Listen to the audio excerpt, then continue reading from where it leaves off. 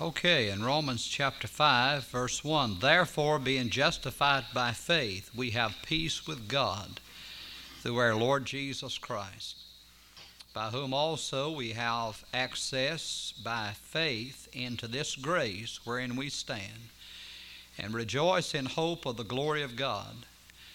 And not only so, but we glory in tribulations also, knowing that tribulation worketh patience, and patience experience, and experience hope. And hope maketh not ashamed, because the love of God is shed abroad in our hearts by the Holy Ghost, which is given unto us. For when we were yet without strength, in due time Christ died for the ungodly. For scarcely for a righteous man will one die, yet peradventure for a good man some would even dare to die. But God commendeth his love toward us, in that while we were yet sinners, Christ died for us. Let us pray. Heavenly Father, as I bow in your presence, I thank you for your word. I thank you for another privilege to preach, and for these that have gathered for the service. Lord, we need you today, and I pray you'd help me to be a vessel that you could fill and use. Lord, cleanse me, prepare my heart and the hearts of the people, that we might receive that you have for us today. Bless our time together in Jesus' name. Amen. I want to bring a message on the thought today, how much does God love me? Well, that is a subject that I don't know that I can explain, but I'm going to try to explain it. I want to make reference to a song. It's page 188 in our songbook, and I am told that found scratched on the wall of an insane asylum, a man who had been there for 25 years and had died, and they were cleaning up the room after his death. And they found these words on the wall of that room where he had been for those many years. And then verse 3 of that song says, could we with ink the ocean fill, and were the skies of parchment made, were every stalk on earth a quill, and every man a scribe by trade, to write the love of God above would drain the ocean dry, nor could the scroll contain the whole, though stretched from sky to sky. I don't know how insane he was, do you? But to write something like that.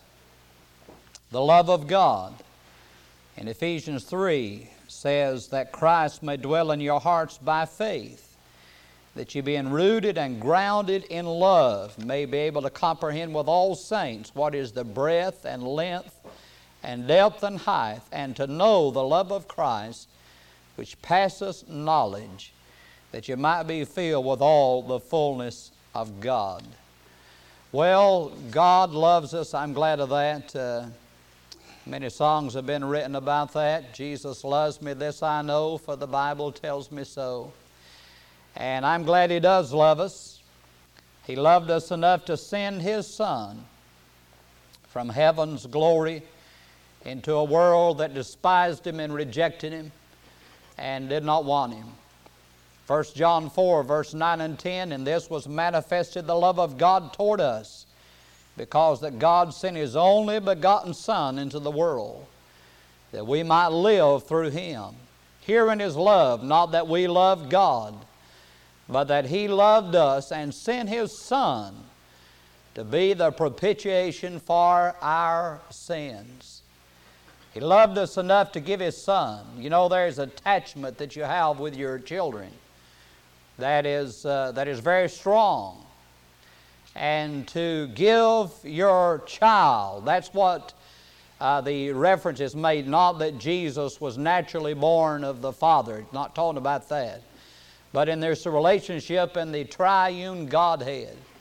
He sent His Son into this world. John 3:16, probably the greatest and most well-known and the most loved verse in the entire Word of God. For God so loved the world that He gave His only begotten Son, that whosoever believeth in Him should not perish, but have everlasting life.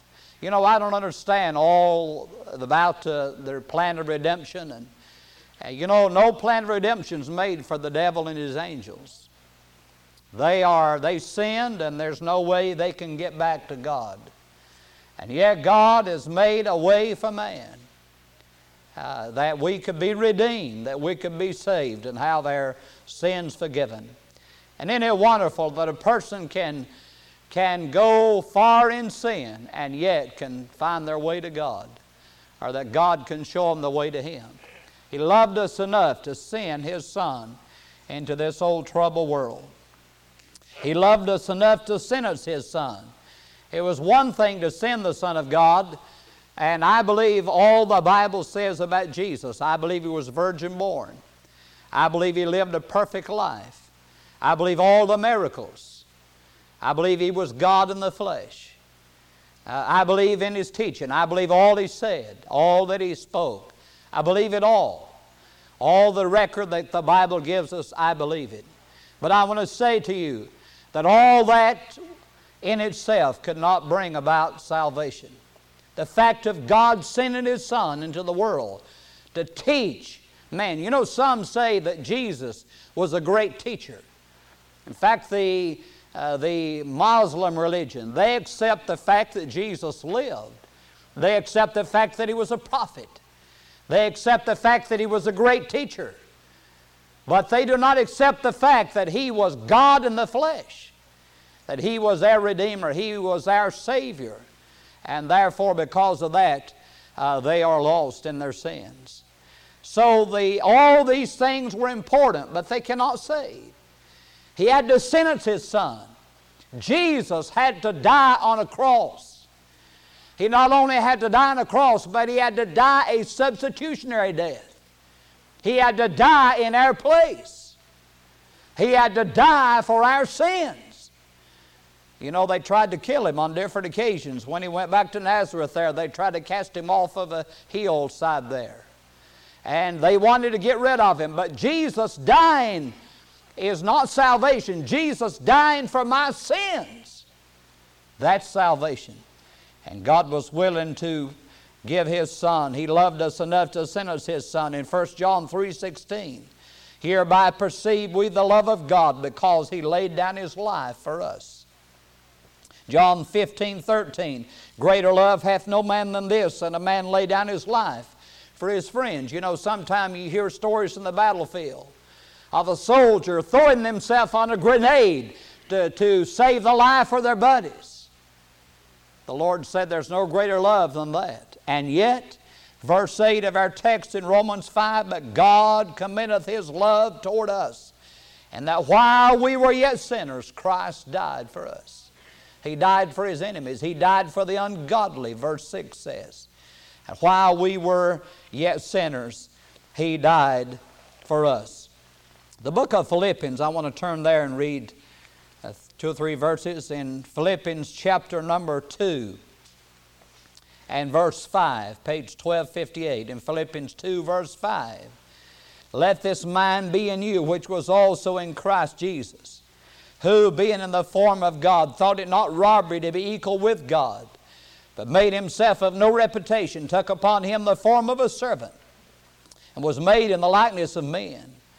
Being found in fashion as a man, He humbled Himself and became obedient unto death, even the death of the cross. And notice the emphasis there.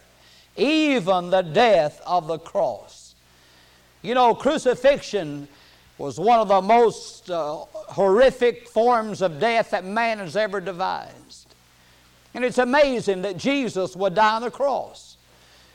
In the Old Testament, it was prophesied that this would happen. And yet the Jewish method of capital punishment was not crucifixion, but stoning. And yet Jesus did die on the cross because the Romans were in power. But He came obedient unto death, even the death of the cross. It was a horrible method of death. And as they would nail, in this case of Christ, they nailed Him to the cross. And they would bend the knees, allowing when a person... For a person to breathe on the cross, they would have to pull against those spikes in His hands and push against those spikes in his feet. And with every breath, it was absolute agony and misery. There's no way we can comprehend the pain and the agony that Jesus Christ went through on that cross, but is willing to do it. His love for you, His love for me, held Him to the cross and caused Him to pay that kind of price for our salvation. In the book of Romans 8:32, the Bible said, He that spared not His own Son, but delivered Him up for us all, how shall He not with Him also freely give us all things? He spared not His own Son, but willingly and freely gave Him for our redemption. I remember reading a story years ago that I think illustrates this truth.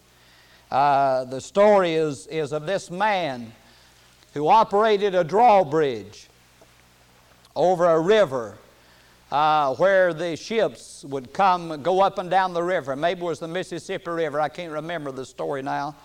But he operated this drawbridge. And when the ships would come through, maybe you've crossed one of those type bridges. And when the ships would come through, then he would raise the bridge. And then when the ship had gone through, he would lower the bridge and allow this train, in this case it was a train that crossed the river. And one day his little son went to work with him. And the son enjoyed watching his father and watching those giant gears and all raise that bridge and those ships going through and the trains crossing the river. And when it came lunchtime, they sat down to eat their lunch together. And they were talking and enjoying one another and enjoying their lunch together.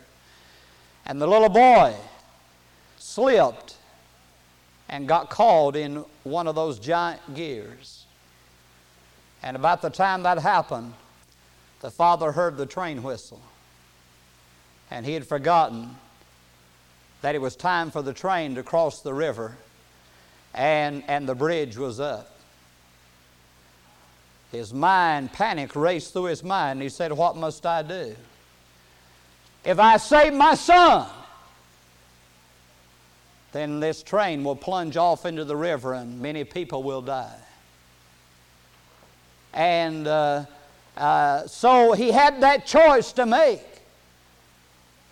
And he made the choice and he lowered that bridge, bringing his son to instant death.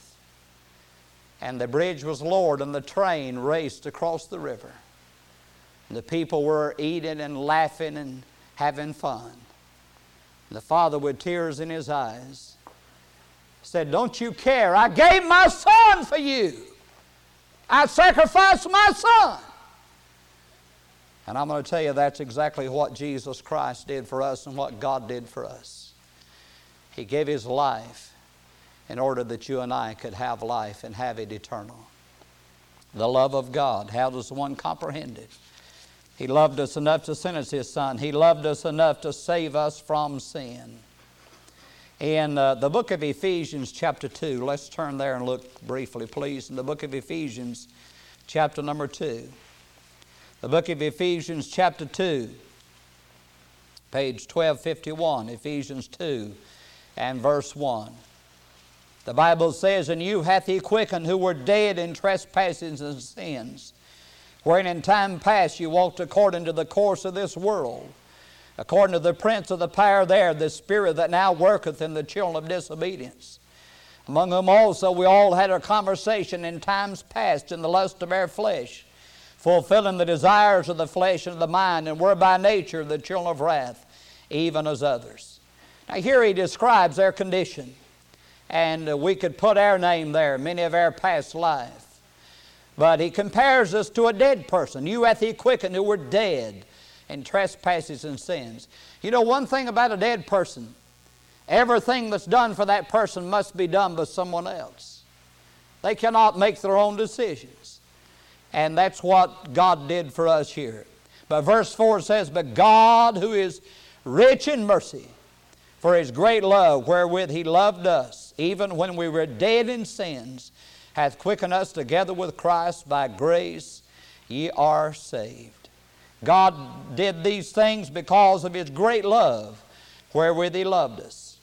Revelation 1:5, and from Jesus Christ, who is the faithful witness, and the first begotten of the dead, and the prince of the kings of the earth, unto him that loved us, and washed us from our sins in his own blood. Now, he gives an interesting explanation there of our salvation.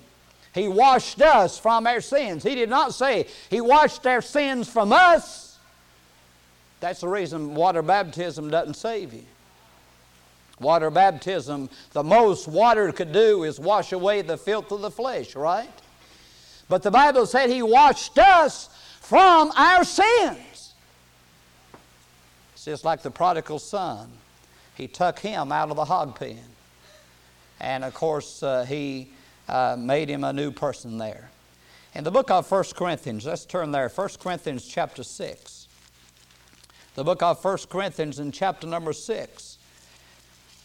And verse 9. 1 Corinthians chapter 6 and verse 9, page 1216. Know ye not that the unrighteous shall not inherit the kingdom of God?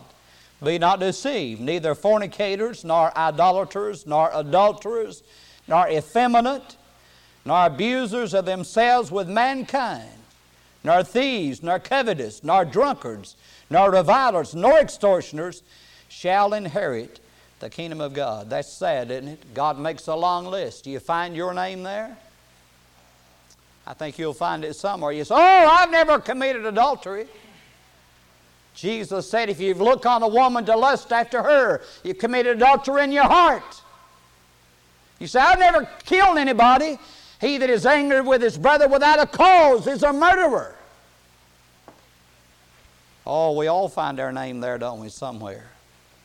And God says they shall not inherit the kingdom of God.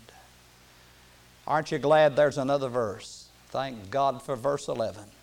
And such were some of you, but you are washed, but you are sanctified, but you are justified in the name of the Lord Jesus and by the Spirit of our God. Isn't it wonderful that you can be these things, but you can still be forgiven and saved? God says you can't go to heaven, or you can't go in that condition, but you can go if you get washed and cleaned and saved. And that's what he's saying. And were, and I'm glad he puts that in the past tense, such were some of you. You know, a person can be a drunkard, and I may always be a drunkard in the minds of man, but in the mind of God, God says that's the past. I will not remember that sin against you, Hebrews says.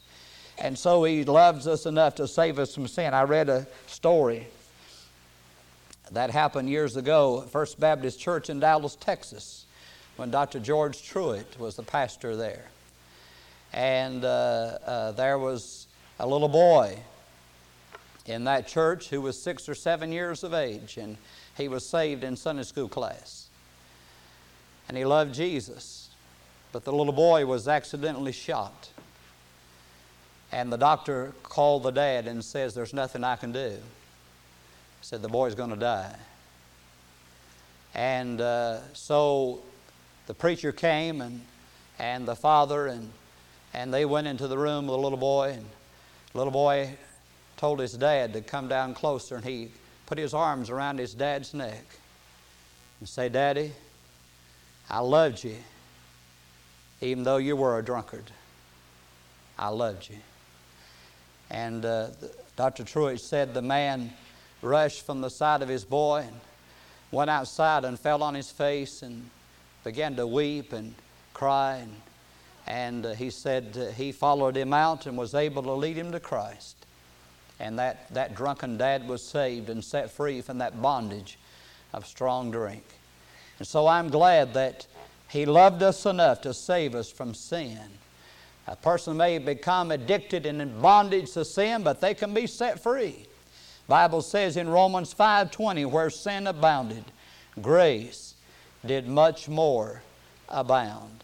He loved us enough to save us from sin.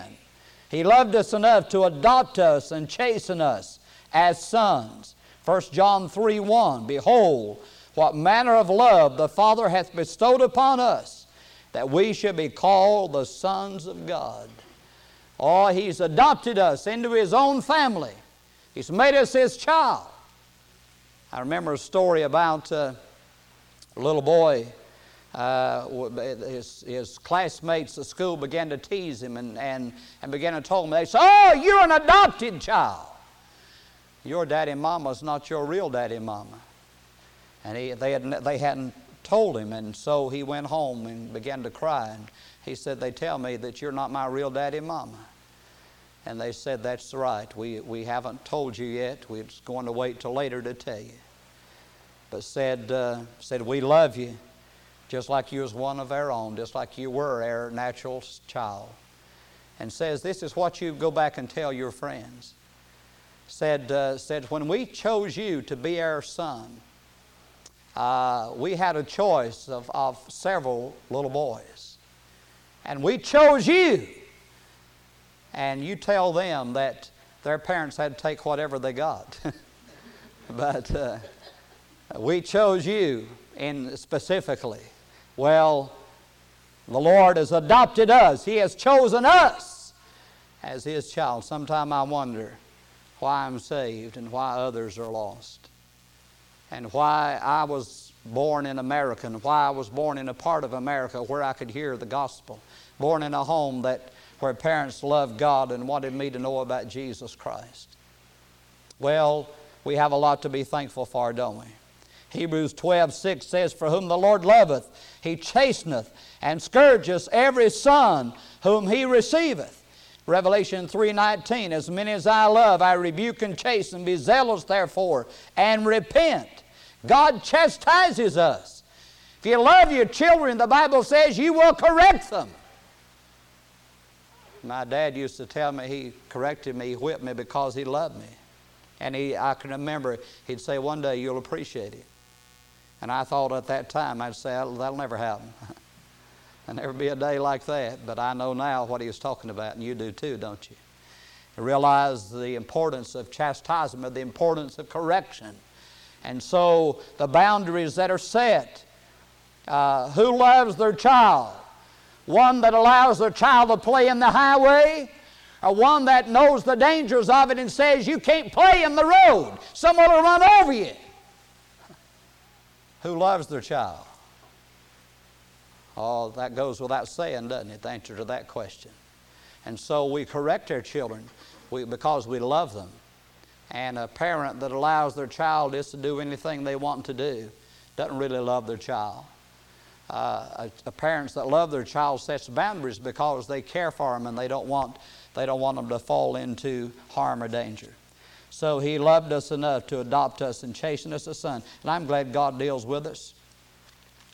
I'm glad the Lord won't let you just do any way you want to do. And God will deal with people. Say, "Oh, you believe in eternal salvation?" Yes. I believe when God saves you, He saves you forever. You believe a man can be saved today and go get drunk tomorrow and go to heaven? No! I believe when God saves a person, He changes them. And furthermore, I believe God corrects His children. If I went and got drunk, I'd be in for a good whipping. I'll guarantee you that. God would deal with me, and God would correct me, and God would chastise me because He loves me. And He chastens us and corrects us. And then He loves us enough to secure us forever as servants. Let's turn to Romans chapter 8, and I love this scripture. In Romans chapter 8,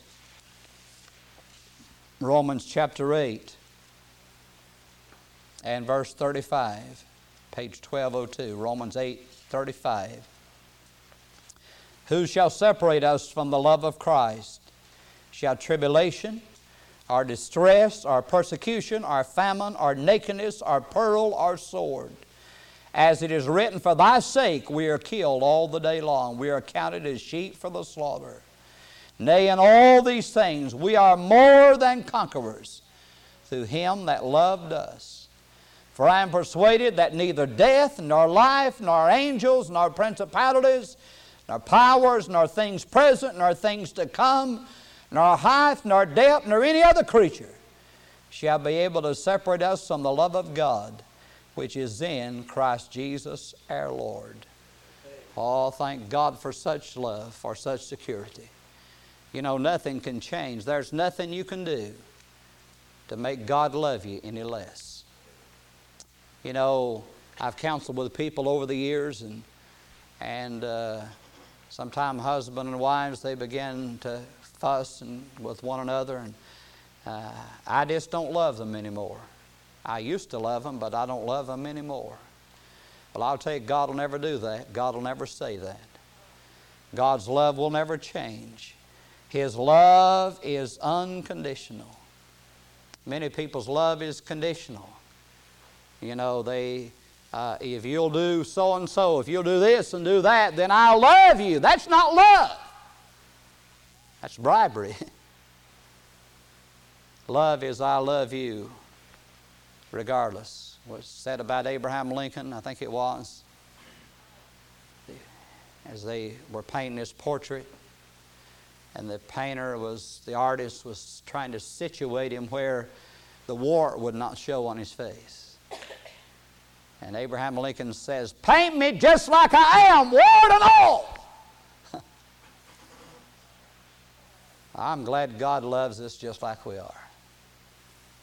In spite of our imperfections, in spite of our sins, in spite of our shortcomings, God accepts us just like we are. And that's why I love that song, "Just as I am, without one plea, but that thy blood was shed for me, O Lamb of God, I come." Aren't you glad you can come like that? Because if you couldn't, you couldn't come at all. Because we can't change ourselves. But He takes us unconditionally. I thank God for that. Jeremiah 31 verse 3 said, "I have loved thee with an everlasting love." You know, Israel was continually rebelling against the Lord. But God said, "I still love you." And He still does. You know, they're back in the land, but most of them are back in unbelief. But that doesn't change God's love for them. He still loves them, in spite of it. In spite of their way. And those in hell, He loves. I believe it breaks the heart of God when people die in their sins.